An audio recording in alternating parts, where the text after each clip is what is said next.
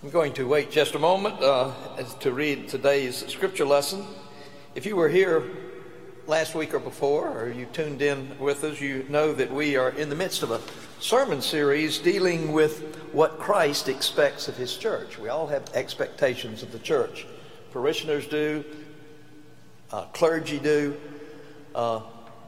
different groups and organizations have their expectations of what the church should be or do. Those on the left and on the right of the political spectrum certainly have their hopes and expectations for what the church will be and do. But we're looking at what does Christ expect of his church, those people that bear his name. Surely the expectations of Jesus trump all other expectations. And one place where we can get a sense of this is in the strange book of Revelation. The first 3 chapters, John is in exile because of his faith on the Isle of Patmos. And he has this dramatic vision of the risen Christ. And Christ addresses him and tells him to write down what he's saying and to deliver specific messages to 7 different congregations in Asia Minor. Now, Patmos was some 60 miles off the coast. The first letter goes to the nearest place, to Ephesus. And we looked last week of the story of Ephesus and what did Christ expect of the church in Ephesus. And keep in mind that these expectations apply to all of the churches. Each of these 7 churches read the letters that went to the other churches. So it's just like we are reading these letters, and we should be applying them to our life and to our discipleship in our own day. So the first lesson was that what Jesus really expects of those who bear his name is love. He tells the church, while they do many good things, while they resist heresy, their beliefs are right, their actions are good, they're steadfast in their faith, and yet he has something against them. And what he has against them is that they don't love like they formerly loved. Their love has faded. And I think this is inclusive. He's talking about their love for him, their love for their neighbor, their love even for one another in the church there in Ephesus. So the first thing Jesus expects, and I think this is not only first in sequence, but I personally believe it's first in importance, is that we are people who love. We love the Lord. Hopefully we can try to maintain that love that we first had when we came to faith in Christ, but we need to work on that because it's easy for that to fade in light of other distractions and obligations. But love is most important. We've probably all sung the song, "They will know we are Christians by our love." That's how the early church made such an impact on society. That's why the book of Acts says there, "Behold how they love one another." And they proceeded to start turning the world upside down because of their love. And so the first expectation, even of this church in our day, is that we should be people of love. The love of God, love of neighbor, and love even of one another in the household of faith. Now, I didn't get many complaints last week since I focused on love. Everybody's for love. We all believe in love, and we sometimes believe the way we love is the best way to love. But at any rate, love is a priority for those who bear the name of Christ. But we may not be so drawn to this next message. It's a letter to the church at Smyrna, or some pronounce it Smyrna. And there's a specific word there about suffering. Now, we don't like to think about suffering. It's not as popular as the subject of love. But Jesus has something to say to his people about being prepared to suffer, even as we are to be prepared to love extravagantly, sacrificially, so are we to be prepared to suffer. And this is the letter, beginning at verse 8 in chapter 2. "And to the angel of the church in Smyrna write, these are the words of the first and the last, who was dead and who came to life. I know your affliction and your poverty, even though you're rich. I know the slander on the part of those who say that they are Jews and are not, but are a synagogue of Satan. Do not fear what you are about to suffer. Beware. The devil is about to throw some of you into prison so that you may be tested.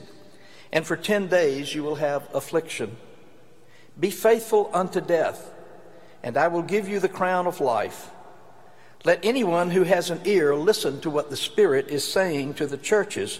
Whoever conquers will not be harmed by the second death. The grass withers and the flower fades, but the word of our God will stand forever. Let us pray.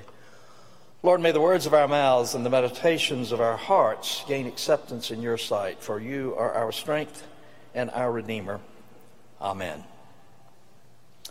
So if in the first instance we are to be prepared to love if we are going to bear the name of Christ, so too we are told here that we must be prepared to suffer. That is not a popular message that most of us want to hear, but there it is in the Scriptures, and it is worthy of our reflection and our devotion. Now you may wonder, what does love and suffering have to do with one another? Well, they're closely related, actually, because you will willingly suffer for what you love, be it a cause, a country, a person, a child, a spouse. Who would not lay down his or her own life? Who would not be willing to sacrifice to the nth degree to protect or to serve someone that you love? John R. Stott says that a willingness to suffer proves the genuineness of love. A willingness to suffer proves the genuineness of love. And Dietrich Bonhoeffer, who died, as surely you know, in a concentration camp in Germany during the days of Hitler, said that suffering is the badge of the Christian. That we should all expect there to be some suffering in our lives. Nevertheless, it doesn't appeal to any of us. If we could avoid suffering, certainly we would. But there are times when suffering has to be embraced, especially in the cause of Christ, and especially out of a preeminent love for Christ in our lives. But it's not the path that most of us would willingly choose to take. So what are we to make of this business of suffering as Christian people? How are we to make sense of this letter to Smyrna, where Jesus praises the church because of its affliction and its poverty, and even tells them that more suffering is on the way? Get ready for it. Most of us would resist this kind of appeal, I think. I'm sure that most people who sign up to be a part of our new member classes here at the church aren't signing up to suffer. That's not on the list of questions you answer when you join the church. But the question comes down through the ages to ask, if called upon, would we suffer in the cause of Christ? I suspect that many of us are still back in the Old Testament when it comes to this idea of suffering, because you can find some passages in the Old Testament, such as the one Vivian read this morning from the 91st Psalm, that seem to be saying that if you are with God and God is for you, then God's going to protect you from illness, from your adversaries. He will save you from death. No scourge will come near your tent if you're with God. And yet, we know in our heart of hearts that that's not always the case. Jesus helps us to see this more clearly when we get to the New Testament, and we come to understand that faithfulness does not guarantee an easy life for you, or protection from your enemies, or not being susceptible to disease or to death. So consequently, God's people have to deal with this subject of suffering. And we find traces of this attitude about suffering, such as I mentioned from passages in the Old Testament. There are remnants of this in the church today. A lot of people speak of the health and wealth gospel, that you have faith and you're going to be wealthy and you're going to be healthy. And that's the promise of the gospel, but only with a very restricted, and I would say perverted, reading of the Scriptures. But we find it among us even to this day. And so many people give up on God because God doesn't save them or their loved ones from death, from disease, from difficult experiences in life. And they really think that it is God's business as their God to protect them and to serve them rather than the other, that it is our charge to serve God. And so they lose trust in God, lose faith in God, and fall away. But the God they're falling away from is not the God who speaks ultimately through the Scriptures and through the life and ministry of Jesus, but the God that they have created in their own mind and imagination. And that's why I say many of us have not made it from the Old Testament to the New Testament, which reminds us that suffering is really inevitable if you take your commitment to Jesus Christ seriously. And it is not something to avoid at any price. Indeed, sometimes it is to be embraced, because that suffering can be used of the Lord in remarkable ways to bless you and to bless other people. But your faith will put you at odds with the world about you, with the culture around you. And so Jesus tells us up front, be prepared for that. In Matthew 10, when Jesus is sending the apostles out on their mission, he gives them a pep talk, if you could call it that. But he says to them, you're going out as sheep among wolves, and you will be flogged, you will be imprisoned, some of you will even die. Now, I love looking at the parables and the miracles of Jesus in the Gospels, some of his discourses, his beautiful Beatitudes. But when it comes to giving pep talks, this isn't a great one. This is no win one for the Gipper here. And I wonder how many of us would be inspired by that kind of speech. Yes, go out and serve me, but you're going to be flogged, you're going to be whipped, you're going to be imprisoned, and some of you are going to die. And if the Apostle John is the authority behind this gospel, had influence upon it, if he didn't write it himself, surely he knew what was the fate of the other apostles. He was the only one, so far as we know by church tradition, who lived to be an old man. All the other apostles died, most as martyrs. Some were beheaded, some were crucified, endured horrible death. Some were stoned to death. And yet, they were a powerful witness. And the life of the early church took form in the blood of the martyrs and the apostles. Now, I am not telling you this morning that suffering is necessary if you're a Christian, but I am telling you that it is probably inevitable. I know of no person who gets out of this life without suffering in some way, shape, or form. The key thing is, how do we embrace it? How is this suffering used in our lives by God and by us as a part of our witness? Most of us do not live in places where we risk our very lives in order to own the name of Jesus Christ. There are places around this world that is a risk. You could lose your life by being a professing Christian. But we're called to sacrifice nonetheless, whether it's our life or not. We may be called to sacrifice our popularity, our power, our prestige, our wealth. We may be faced with giving up in the cause of Christ, even our own family, even our citizenship. What are you willing to sacrifice because of your prior love for Jesus Christ? The unadulterated truth is that the Christian church is a countercultural movement. It always has been, and it always will be, regardless of the culture. Even the culture of America is often a challenge to our understanding of our God, of His will and His way for us and for others. So all Christians find themselves at times out of accord with the culture that surrounds them. There are attitudes and policies and perspectives that are foreign to the gospel as we know it. And if we stand up for what we believe is right and what the love of Christ compels us to do, then we will be at odds with other people. I remember when I was a teenager, I was about 15, when I suddenly came to realize, to the extent that I could, the sin of racism.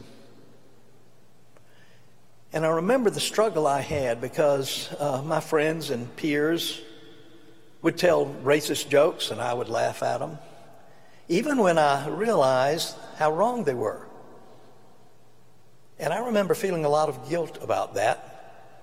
And when I challenged us to look at our own lives in light of what's going on in society today, to see how we are complicit in blatant racism, I thought that back to my teenage years. And I know the reason I was complicit is because I didn't want to seem weird to my friends. So I went along, and I regret that. There's so many ways we're complicit with evil in our lives because we don't want to lose our popularity, our position, our place, our wealth, whatever you would call it. And yet, to follow Christ is to be willing to stand apart from the crowd, to do what is right and faithful in even what seems to be a losing cause. Now, what was it about Smyrna that caused the suffering? Smyrna, if Ephesus last week was the most important city in the Roman province of Asia, Smyrna was perhaps the most beautiful. Its architecture, its arts, its education, its temples were wonders of the ancient world. Smyrna had a close relationship with Rome, so much so that they were allowed to build a temple to Tiberius Caesar, to honor the Caesar, to encourage emperor worship. People were called upon once a year to burn incense and to ascribe ultimate worth to Caesar, to say Caesar is Lord. And of course, the early church refused to do this. It was a sign of patriotism in the realm. And when Christians opposed doing that and refused to do it, many of them were sought and punished even by death. When we look at what matters to us most, what we truly worship, I've told you before that whatever we ascribe ultimate worth to, that is our God, whether we call it a God or not. If we worship the Lord Jesus Christ above all else, then that is going to put us at odds with many of our neighbors, with our government, even with our own family members. And yet we must be willing to sacrifice even that to serve the God whom we've come to know in Jesus Christ. So Smyrna had all these beautiful things. They were favored by the Roman emperors because of their support of the crown, if you will. They had all these beautiful temples which you could see from 20 miles out into the Aegean Sea. They stood on a hill and it looked like a crown, and it talks about the crown here. It's used in a different context. But this was the city that was also allowed to build a temple to honor the goddess Roma, which meant the spirit of Rome. So they took great pride in their patriotism and their recognition of the divinity even of Caesar. Now there's some disturbing things that are said about the Jews here. They're called a synagogue of Satan. And what's behind that is apparently some within the Jewish community, and John says, are not true Jews because they were willing to concede this show of patriotism. They didn't take it seriously, I'm sure, having the first and second commandments about having no God but God. But at any rate, they went through the ritual of paying homage to Caesar, burning some incense and saying Caesar is Lord. But the Christian church could not do that. Many of their Jewish friends turned them in and reported some of them. Early history books talk about this. But the Jews had much to learn, and so did the Christian church. I'm sure there were many within Christendom that yielded to that temptation of giving ultimate obedience to Caesar. Jesus himself said, give to Caesar what is Caesar.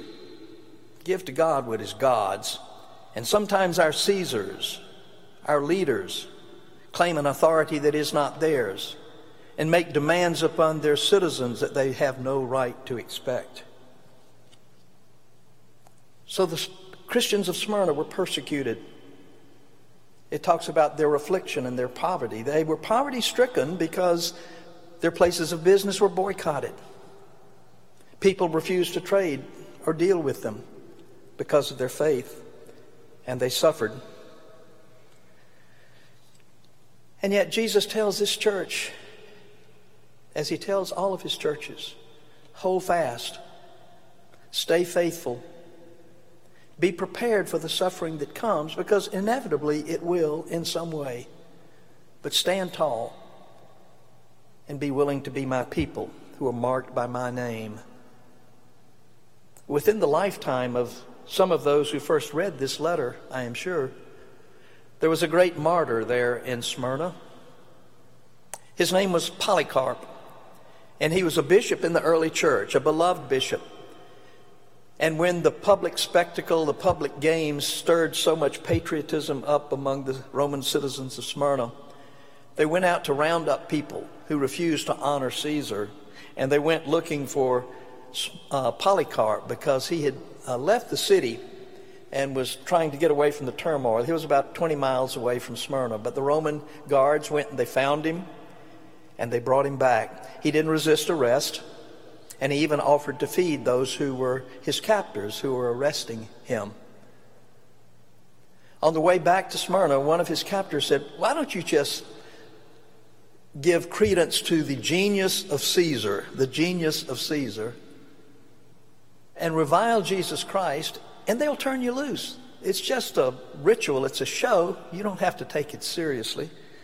But he refused. Let me read you a little from a history book about the death of Polycarp. When they asked him to deny Christ and to say Caesar is Lord, he was 86 years old at this time. And this is what he says, according to tradition. "For 86 years I have served him," talking about his Lord, "and he has done me no wrong. How then can I blaspheme my king who has saved me?" The proconsul threatened then to throw Polycarp to the wild beast. But Polycarp said, "Go ahead and call the beast in." Since he showed no fear of the beast, the proconsul threatened to burn him at the stake. The angry crowd, both Jews and Gentiles, gathered wood for the fire, and Polycarp asked only that he not be fastened to a stake. The fires were lit, and the martyr prayed, "O Lord, Almighty God, the Father of your beloved Son, Jesus Christ, through whom we have come to know you, I thank you for counting me worthy this day and hour of sharing in the cup of Christ among the number of the martyrs." The fire raged, the winds blew the flames away from Polycarp, only adding to the intense heat and the prolonged agony. And finally, a Roman soldier stepped up and in sympathy put an end to his suffering by killing Polycarp with the sword. The letter to Smyrna about being willing to sacrifice, being willing to suffer if need be, is a letter to each of us. It's a letter to our congregation here in Greensboro and to every congregation that bears the name of Christ. It calls upon us to examine our love. Is our love sufficient enough that we would be willing to sacrifice in the cause of Christ? Frankly, I fear that. I wonder if our love is that strong, if our faith is that embedded within us, that we would stand up even to the point of death. Sometimes it's hard enough to get our members of the church just to sacrifice in terms of attending at worship or studying the scriptures or engaging in service to the community or praying or having a devotional life, sacrificing their time and their talents and their treasure in the cause of Christ. But even these things may cost them very little, but some have a problem doing that. For many within the church, it is not sacrifice. I thought the other day I was reminded of Mahatma Gandhi. he knew much about the gospel and much admiration for Jesus Christ. And he was familiar with the church's discussion of the 7 deadly sins. And so Gandhi came up with what he called the 7 deadly social sins. I don't know if you've ever seen these. I have a big poster back at home that I had up in my office for a long time. This is what Gandhi said are the 7 social sins. Wealth without work. And that has to do whether you refuse to work or because you don't have to work. Living off inherited wealth. Wealth without work. Pleasure without conscience. Science without humanity. Knowledge without character. Politics without principle. Commerce without morality. And worship without sacrifice. Can you worship without sacrifice? Gandhi thought not. And I think that is what this letter to the church of Smyrna is saying to us. Worshiping God will inevitably result in some kind of sacrifice on our part. So do we have the conviction and the courage to stand up to all those spirits in our society that seem to be opposed to the gospel and to the ways of God in our lives and in our world? Will we speak truth to power when that power is not warranted and is not deserved and is inappropriate? Will we disavow the world's values and the world's views because of our prior commitment to Jesus Christ? Do we trust Christ enough not only to believe in Him, but to trust Him with our lives, with our careers, with our families, with everything? Jesus says to the church at Smyrna, if you hold on, you will receive the crown of life, much like the tree of life in the last chapter in the letter to Ephesus. It's just saying that you will be victorious in my eyes, whether you are victorious in the world's eyes or not. And you will be spared the second death, meaning the first death is physical death. The second death is eternal death. You will be spared that. So just be faithful and trust in God. I hope and pray that we love God sufficiently to be prepared when sacrifice comes our way. Let us pray. Lord, we thank you for the dictating and the recording, the reading and the understanding of this word from our Lord to the church of Smyrna, but to the church in every age. Lord, strengthen our love. We pray that it will not fade as it did in Ephesus. Strengthen our courage and our conviction that we will stand up for those things that we are convinced are of God, not of man. Grant us this blessing through Christ our Lord. Amen.